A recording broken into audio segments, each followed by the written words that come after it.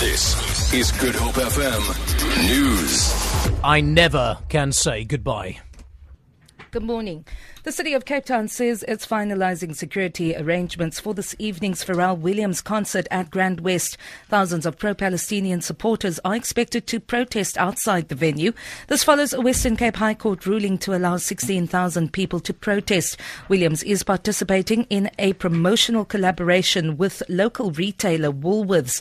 BDS South Africa wants the retailer to stop stocking Israeli goods. City spokesperson Priya Reddy. The South African Police Services are in charge of public order policing, so we are there in a supportive role, but the city will support the steps as much as we can, which means deploying traffic officers, law enforcement officers and Metro Police officers to the area from 4 o'clock, which is when the court has ruled that the protest can begin. Road closures will be avoided as far as possible at this stage, but finalizing the arrangements is still happening. The Department of Basic Education says deliberations over the annual National Assessment A&A to be written are continuing with unions. All unions in the basic education sector are to hold a media briefing today to address issues surrounding the assessments. Teacher Union SATU says holding the assessments in December will be a futile exercise. Basic Education Department spokesperson Elijah Mhlanga says they are continuing to engage with the unions. It was not an easy decision that was taken, but all eventualities had been considered. That's why it was felt that the first week of December was the best time to conduct ANA. We literally spent the whole day yesterday talking. They've committed to continuing to engage with the department. There will be ongoing discussions, and we feel that in the next few days we should find common ground on this matter. Overcrowding in the country's prisons will take centre stage as Corrections Week gets underway.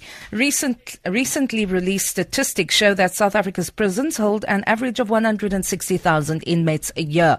There are 239 correctional centres in South Africa. The correctional centres are on average 139% full. World Rugby's chief medical officer says the sports rules may have to change to reduce concussions. As the 2015 Rugby World Cup continues, Martin Raftery says the tackle will be the most likely focus of any changes. The BBC's John Beattie reports. The number of concussions reported in rugby has doubled in the last 5 years. And on average, one player in every Six Nations match is estimated to have suffered a brain injury. The sport's governing bodies say the increase is down to more awareness about concussions. However, Martin Raftery, World Rugby's most senior medical figure, says the game has to consider changing its rules. His counterpart in Scottish rugby agrees that rule changes are needed to improve safety. For Good Hope FM News, I'm Vanya Kluter-Collison. Get connected. Good. Hope FM. The Mars Project with Stan Mars.